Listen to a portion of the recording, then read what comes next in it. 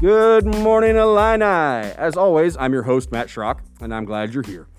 Today we have an episode that is going to be difficult to keep in our usual time frame, so much so that we've decided to turn it into a two-part episode. Part one is going to be available today, and part two will be dropping later this week. But today we're talking about grief and loss, and with that, let's start the conversation. Today, to help me talk with the discussion on grief and loss, I'm pleased to be joined by my two guests. First, we have Dr. Lydia Khoury. She has a doctorate in clinical psychology. She's a clinical associate professor in the Department of Educational Psychology, Division of Counseling Psychology, and she's previously worked on campus at Housing and the Counseling Center. Dr. Khoury, thank you for being here. Happy to be here. I'm also joined by Dr. Jennifer Laprise. She has a doctorate in microbiology, and she is a clinical psychiatrist here at McKinley Health Center. Dr. Laprise, thank you for being here. Thanks for having me. So humans are an extremely diverse group. And we each have our own unique story, but there are a few experiences that are common across the board. And one of those is grief and loss. At some point, we all experience that on some level. So let's start there, because this is the conversation we get into. At its root, what is grief and what causes us to feel grief? Oh boy. That's an easy question, right? Sure. On the face of it, I think everybody has an intuitive sense of what grief is, or what it might be, and what it might be in relation to. More complicatedly, I suppose it has a intellectual or cognitive part of it, where you're thinking about something that's lost, and also an emotional part of it, and I would even say a bodily or visceral part of it, where you feel loss or feel the absence of something that used to be there but wasn't there anymore. So it's cognitive, intellectual, emotional, and physical. And it's also understood, I would have to say, in a communal way. We have to have others help us understand what in the world grief is. And, oftentimes, when I think about it, when I think of grief and loss, I often think it is involved with death, but that's not necessarily the only thing it goes with. And I think really in the last, year and a half now, since March 2020, with the pandemic, with all everything with COVID, that loss has taken on a very wide range of things. It can be everything from the loss of opportunity, the loss of social and relational, just the loss of dreams. And we talk about all the time here on campus about the loss of the college experience for some seniors or freshmen incoming. Is this something that does grief affect that the same way as it would if you're talking about death? It certainly can. I mean, grief, like Lydia said, is the mourning of a loss. And that loss, it could be a person, it could be an opportunity, all of these things that you just described. And it most certainly can be experienced the same way, or it could be experienced differently. People have their own experiences. That's okay. It doesn't have to be the same as the person next to you. But the important thing is to be able to understand and support each other through this grieving process. And in talking beforehand, Dr. Khoury, you made a comment which I thought was important, that when we were talking about the pandemic and we were talking about loss there, but you said that sometimes things that affect one person as a loss doesn't always affect everyone else. The pandemic was one that some people felt deep loss because of lost opportunity, but other people found opportunity or found something that aligned more with who they are. So, just because one person is feeling grief over something doesn't mean someone else is going to feel grief over the same situation, correct? I think that's right. And I think each of us can understand how we're connected to other people and other people's stories. I have high school age neighbors who missed out on the typical graduation experience of celebrating with friends and family in their backyards and in person. I know other students who were thrilled to be able to stay home on the computer and not have to interact with people. Also, I think we really don't know the complete fallout of the pandemic and how it affected people negatively and positively. We just don't know yet because of time. And for those research geeks out there, we don't have all the data yet. Yeah. And like you both said, it affects people differently. And so we want to talk about that a little bit as we go forward, as kind of giving voice to, again, everyone reacts differently, and that's okay. And that's something we really strongly promote here at Healthy Illini, is that everybody's on their own personal journey. And wherever you are in that journey is okay. And it's important to understand that it is your personal journey, and your journey is not going to look exactly like someone else's all the time. It may look similar at this point, it may look dissimilar at a later point. And that's okay, and grief falls under that too. But with that, as we go into how it does affect people, there are some commonalities in the stages of grief, if I understand correctly. So would you share a little bit about what the stages of grief are and kind of maybe how they could manifest themselves? Sure. So typically the first response to grief is shock. When you find out that, say, a loved one has passed or an opportunity that you were looking forward to, like, say, for example, graduation, is no longer there for you, there's a sense of unreality. Like, is this happening? Did I hear you correctly? Am I dreaming? Is this real? And that questioning that's the first stage of the grief, and it kind of sets you up for the next part, which might be like, okay, so now this is real. Why is this happening to me? Why me? Why right now? Why this person?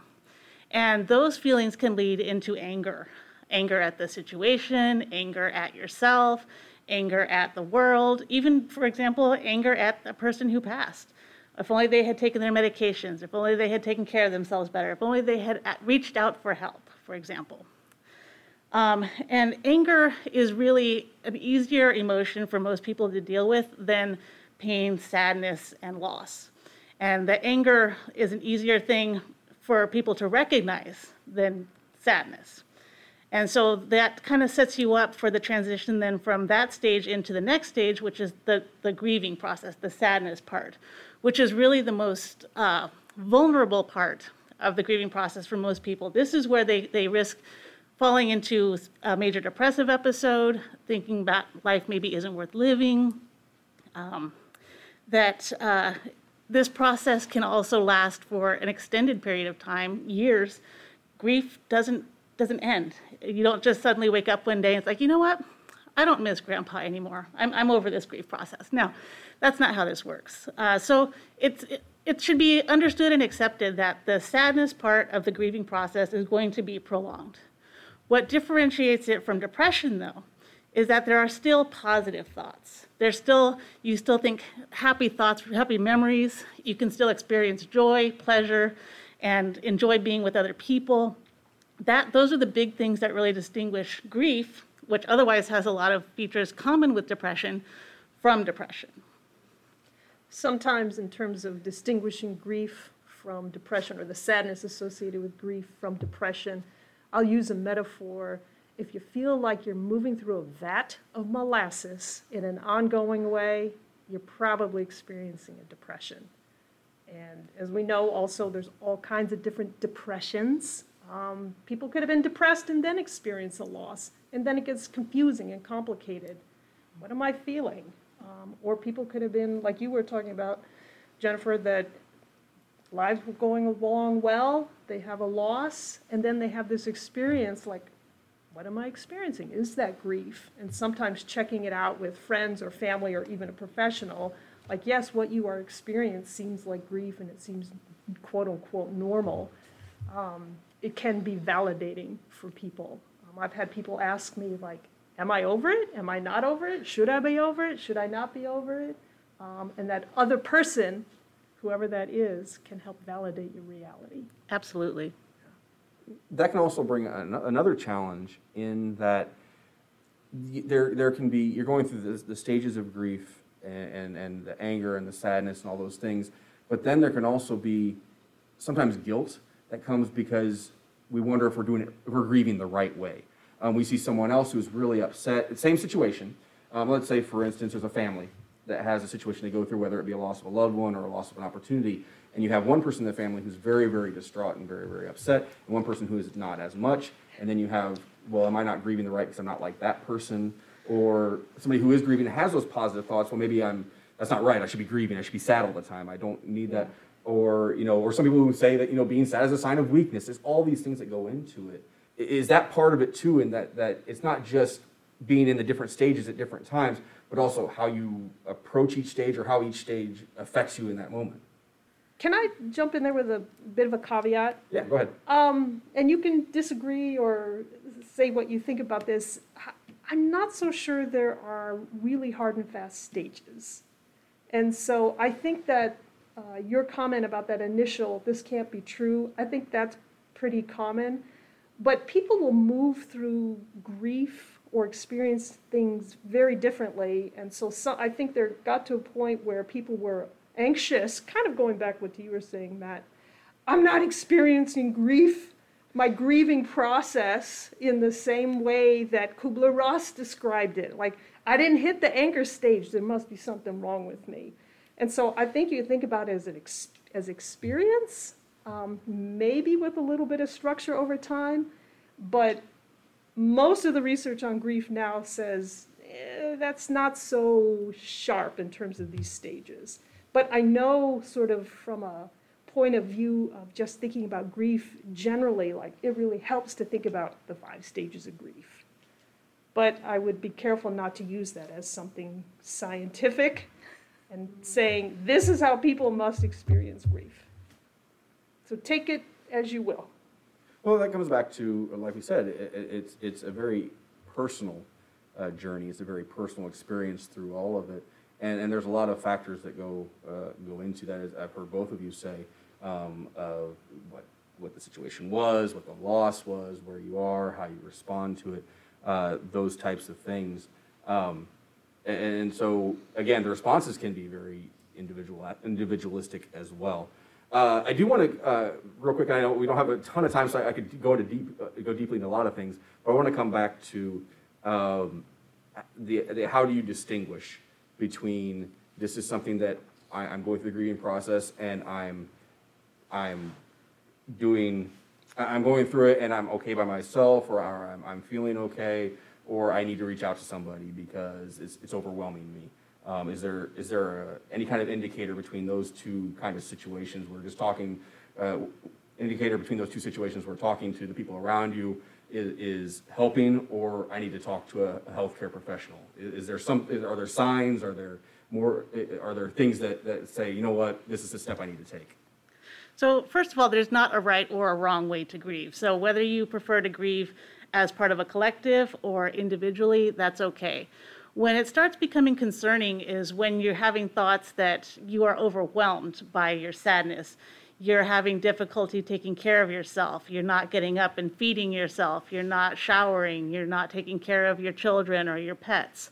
This is when it starts becoming concerning for something more serious like major depression.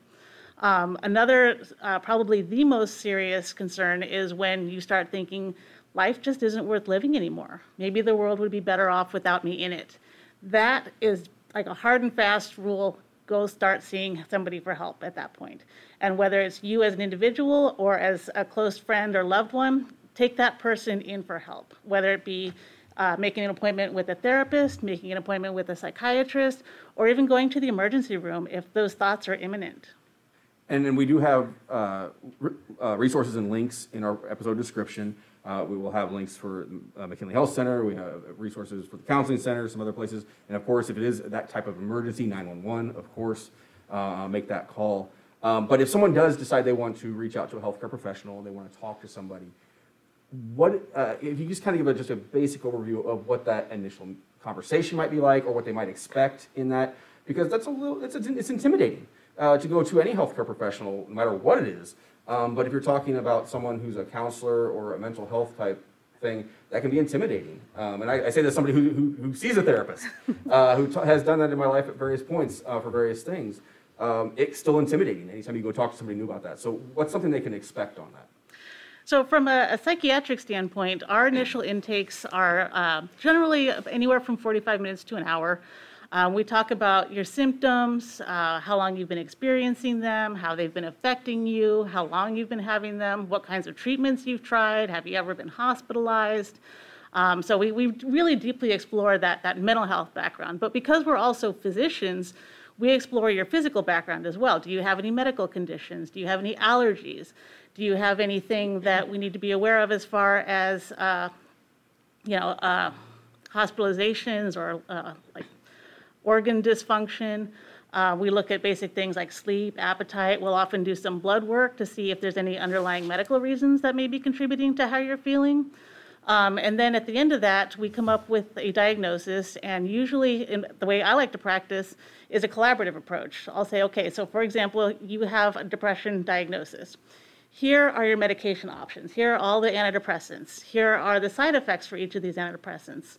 We'll discuss it together, and we'll come up with a treatment plan together. And medication maybe isn't always the right option. Sometimes therapy might be a better option. Sometimes just dealing with some of the outside factors, like are you getting enough sleep? Are you getting enough nutrition? Are you taking care of yourself? Sometimes those are enough, and medication are not always warranted. I appreciate your discussion of that, Jennifer. I think a lot of folks are a little confused about what psychiatry is and what psychology or psychotherapy is. And psychiatrists in our state are the only professionals, as I understand it, I mean, yes, nurse practitioners, what have you, who can prescribe psychotropic medications. Psychologists like myself cannot. Social workers cannot. Mental health, master's mental health clinicians cannot prescribe medication. So I take a psychotherapy approach, and then I may refer someone to psychiatry for medication evaluation. But overall, if you think about the mental, the emotional, and the physical well-being of a person, any good clinician will have those in mind. And there are other folks who will be attentive to spiritual dimensions of well-being. And then if you really blow it up to that wellness model, there's other things to consider. So we are talking about an intervention perspective. There are also preventative things that are important for people to engage in that can be helpful. And that I appreciate that you both brought that up, because for some people, therapy instantly means medication in their mind. That's what it is. No. They're afraid of that. I don't want to go because I don't want to, I don't want medication. Yeah. That's not the case. And you're right. There is walking alongside someone who's going through the grieving process. There's also, being prepared for type situations. And so there's all sorts of reasons to reach out to health professionals, to psychologists and psychiatrists, and just to start the conversation and these types of things. And so we really, I really encourage, as someone who has benefited from it in my own life, I encourage anyone who's listening, who's curious, to reach out and have the conversation. It's just starting the conversation, just to have a better understanding of what's available, what it entails, that sort of thing. We're going to pause there, and we're going to end part one for our discussion on grief and loss. As I said earlier, we've got a second part coming later this week. But thank you, Dr. Curry, and thank you, Dr. Laprise, for being here, and I look forward to continuing our conversation. So do I. Thank you. Thank you. Most of us will experience grief and loss at some point in our lives. It's important to address this and talk about how it affects us. If you're listening and you want to continue the conversation or ask questions, you can find links to contact us and other resources in the episode description. We'd love to hear from you, and be sure to check out part 2 as we continue the conversation ourselves. But thank you for joining us today. You are on a personal journey no matter where you are in it. You are important. You matter. Your health and wellness are important and matter. And we are here to keep you well to excel. Go have a great week, Illini. Let us know how you're doing, and we'll catch you next time on Healthy Illini.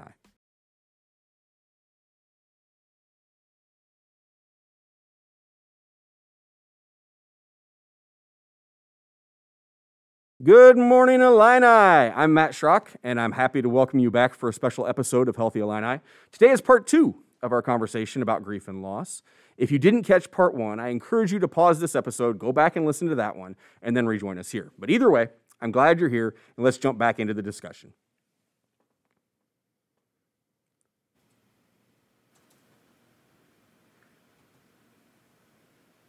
Excuse me. Again, I'm joined today by our 2 special guests, Dr. Lydia Khoury. She has a doctorate in clinical psychology, try it again. I made it that far before I screwed up. That's pretty good. Yeah. Usually I do like 10 takes at the beginning. Once again, I'm joined today by our 2 special guests. I would like to welcome Dr. Lydia Khoury. She has a doctorate in clinical psychology. She's a clinical associate professor in the Department of Educational Psychology, Division of Counseling and Psychology. And she's previously worked on campus at Housing and Counseling Center. Dr. Khoury, thank you for joining us again. I'm happy to be here again. And also Dr. Jennifer Laprise. She has a doctorate in microbiology, and she's a clinical psychiatrist here at McKinley Health Center. Dr. Laprise, thank you for being here again. Thank you. Okay, so in our previous episode, we talked a lot about what grief is. We talked about the stages of grief, some signs to look for, and what to expect if you talk to a healthcare professional. But I want to pick back up, starting with personal grief. And we talked about the stages and things like the grieving process, but you both mentioned that the grieving process is important when there's been a loss, whether that loss is a death, or we talked about with the pandemic, the loss of opportunity, the loss of experiences like college experience or high school graduations, things like that, or just the loss of your regular social interactions. You know, you couldn't just go out with friends anymore. And if you were feeling that loss, if you were feeling that struggle, why is going through the grieving process so important? I think we are built as humans to identify what we're experiencing emotionally. And, you know, there's a whole bunch of research behind what emotions do for us, but just on an intuitive level, if we stuff our feelings, they're going to come back and bite us. And I do want to say there are a lot of caveats around that, because individuals experience their emotional lives differently, and there are also cultural mores that shape how people communicate their emotional experiences.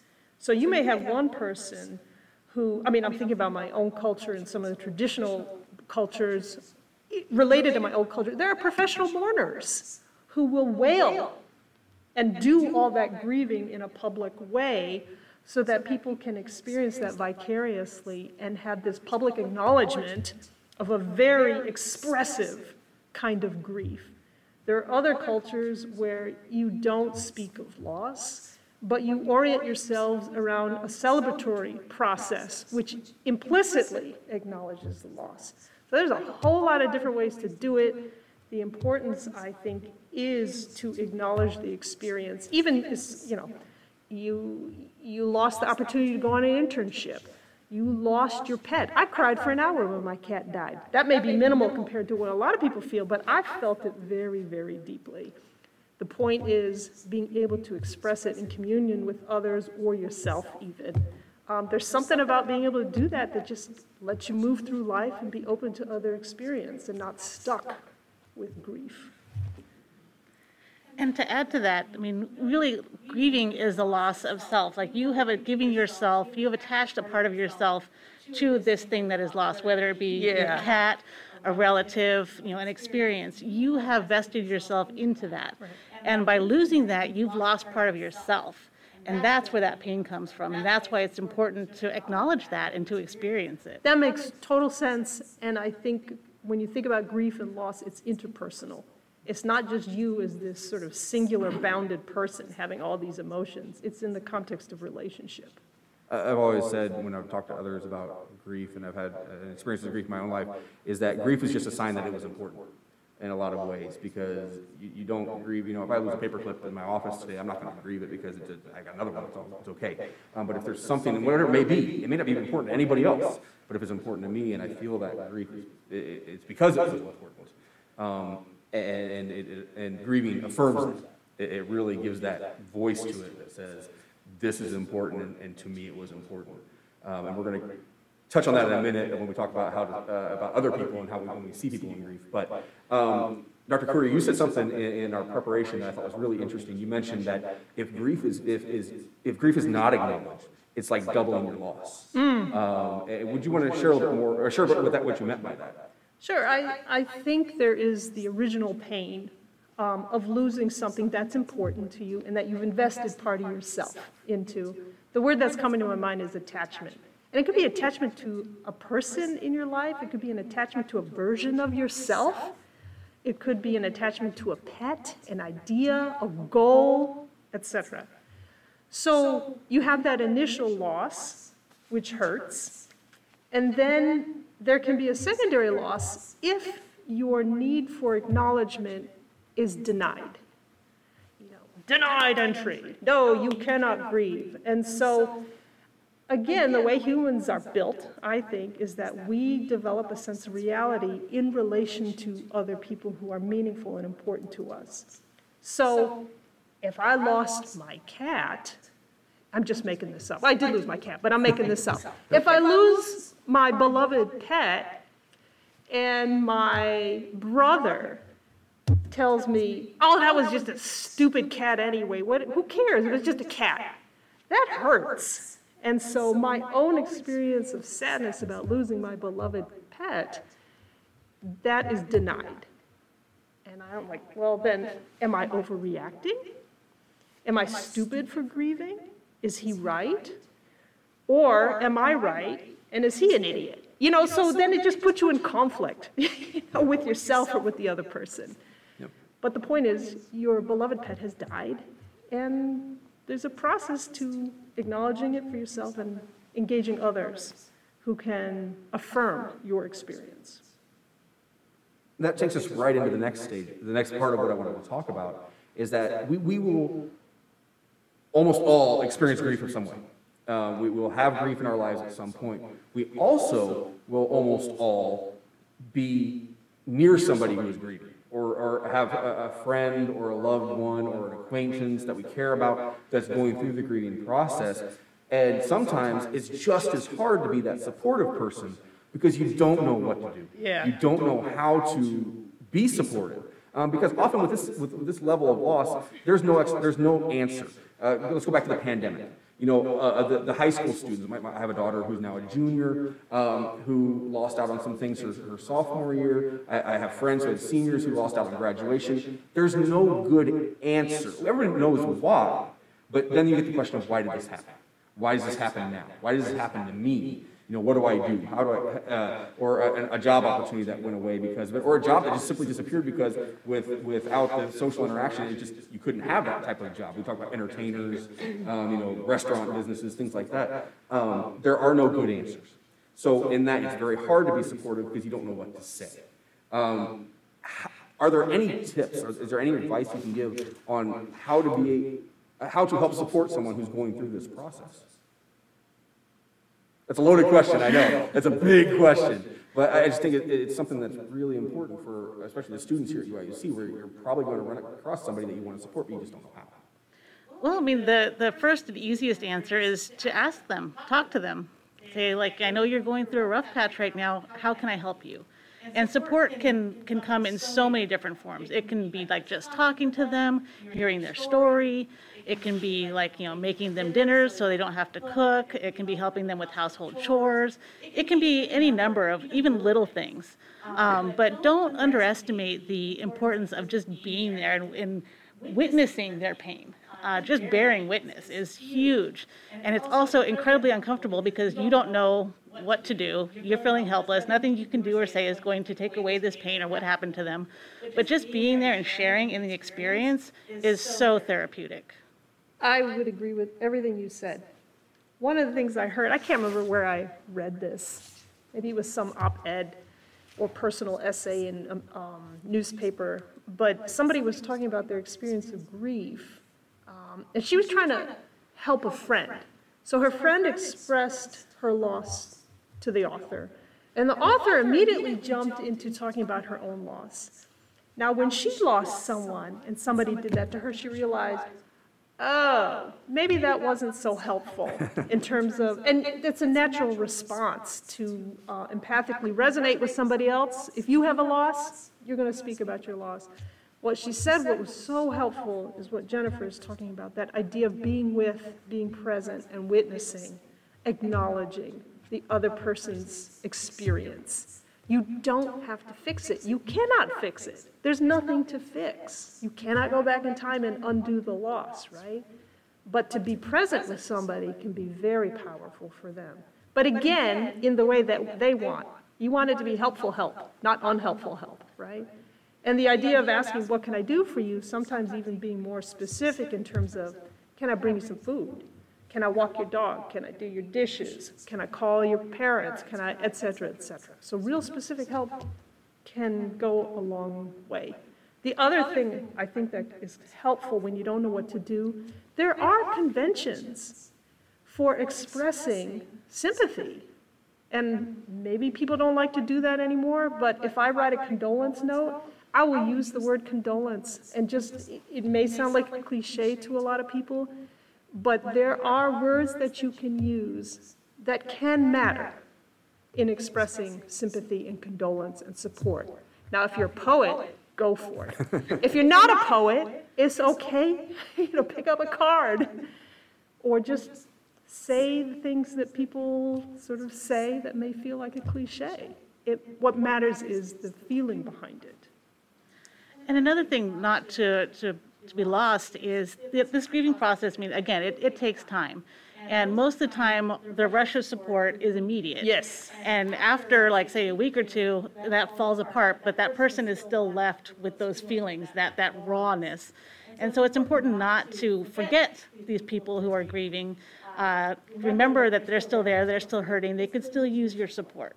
And so just to be there for them for the longer term, not just the immediate grief. I think that's totally right on. Yeah. Well, and like you said, it's different for everybody. The time is different for everybody. The situations are different for everybody. I like what you said about the acknowledgement can be different from different cultures.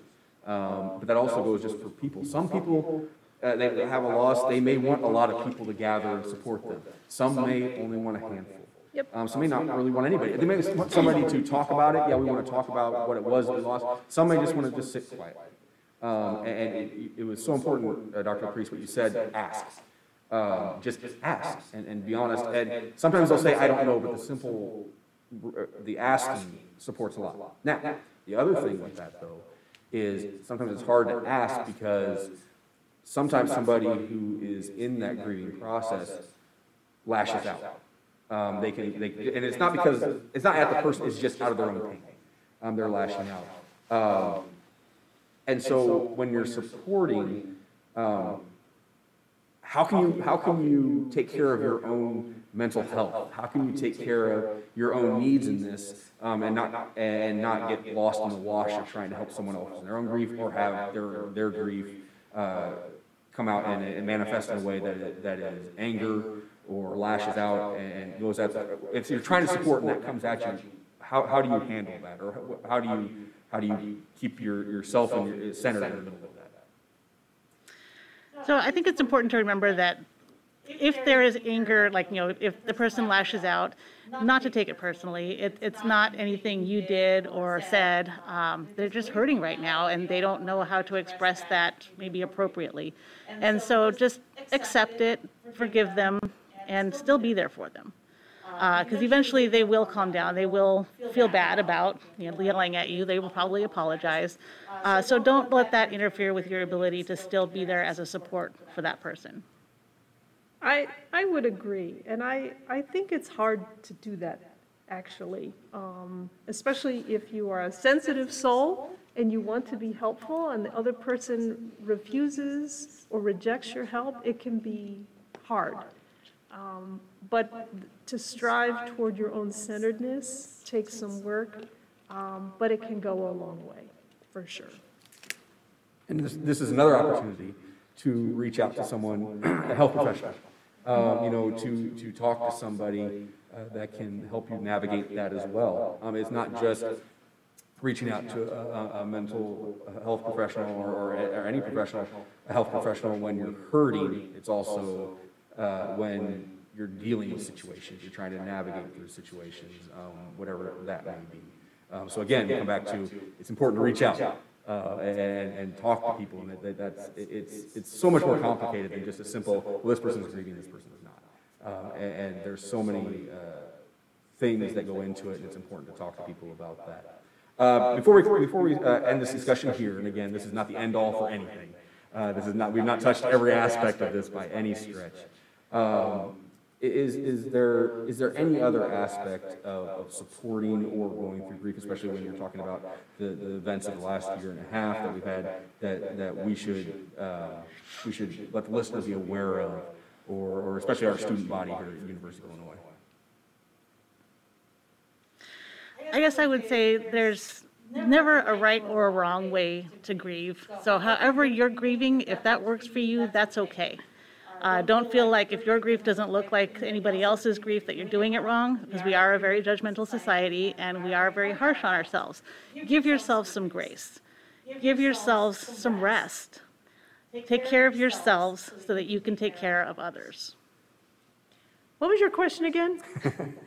The question is there any just last thoughts before we close this okay. on grief and loss for students?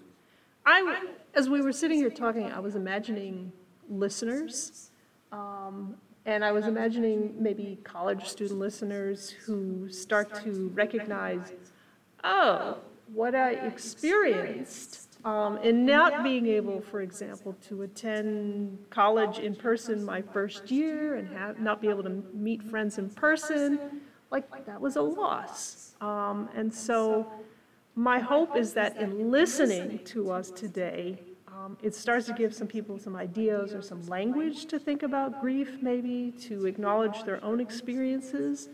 But I would say that's just the beginning. I mean, I wish we could reach through the microphone and be there for people who might be experiencing grief. But it's just the beginning, as I said, and then the next step is to engage in addressing whatever experiences you are struggling with, whether that's going to talk to a professional, psychiatrist, psychologist, mental health care person, engaging in some kind of practice or relationship building with other people. That takes time and that takes effort to engage and stay engaged. I think that's sort of the antidote to, in part, to that cliff of depression that people can fall into sometimes. And taking that one step further, being able to remember that this may be a painful experience now, but down the road, this is part of what makes you, you as a unique individual. And having had these experiences make you more well-rounded, more approachable, more empathetic, because you have these painful experiences, so you can understand where somebody else might be coming from when they're going through those things. Yeah, yeah. It is so important to have the conversation. That's why it's important for us to start this conversation with this podcast, to give people a voice if they want it, to reach out to us, and there's just so much that's involved there. And I hope as you're listening that some of this has resonated, whether it be something, oh yeah, I've experienced that and that makes more sense now, or that makes sense, I need to talk to somebody, and we invite you to be a part of that. But Dr. Curry, Dr. LaPriest, thank you so much for being here today. I really appreciate having the opportunity to talk to you about this. Thanks for having us. Thanks, it was fun to be here. One last thing, as we're talking about the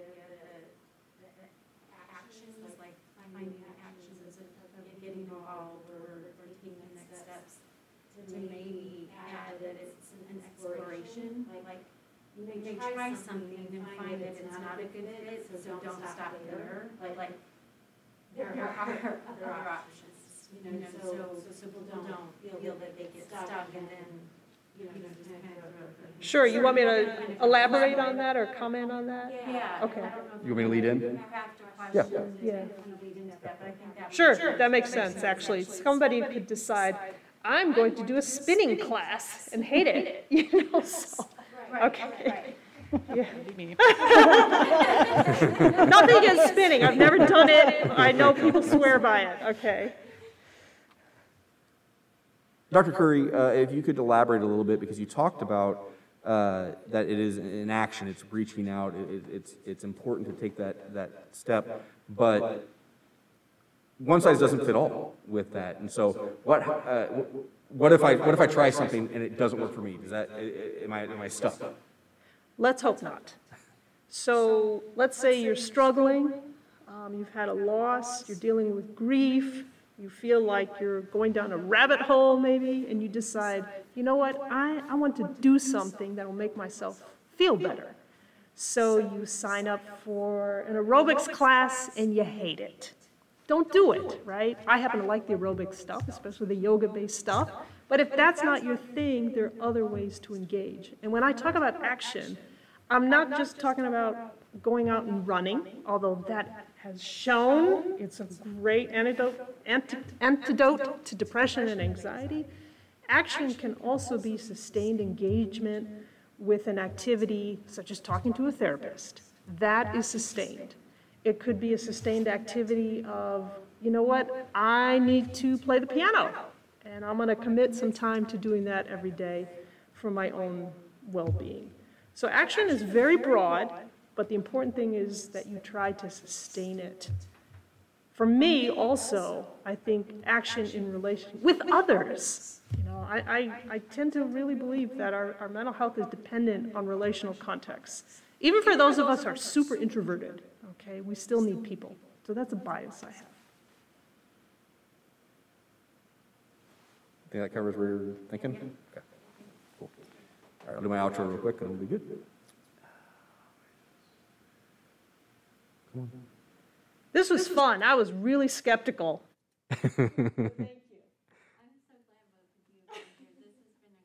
This has been fantastic. Yeah. It's important to try and acknowledge grief, whether we're going through it personally, going through it right now, or it's something that we've gone through at some point prior, or we're somebody who's supporting someone else who's going through the grieving process. Talking about it, acknowledging it in some way makes a huge difference. So I'm grateful you've listened today, but I'd love the chance to continue the conversation with you or put you in contact with someone else to do just that. You can find resources and contact information in our podcast description and also our episode descriptions. Thank you for joining us today. You are on a personal journey no matter where you are in it. You are important and you matter. Your health and wellness are important and matter. And we are here to keep you well to excel. So go have a great week. Let us know how you're doing, and we'll catch you next time on Healthy Illini. And there we go. Cool. Anything we want to read? We're good? We're good? I'm good. I'll defer to the two of you. You guys are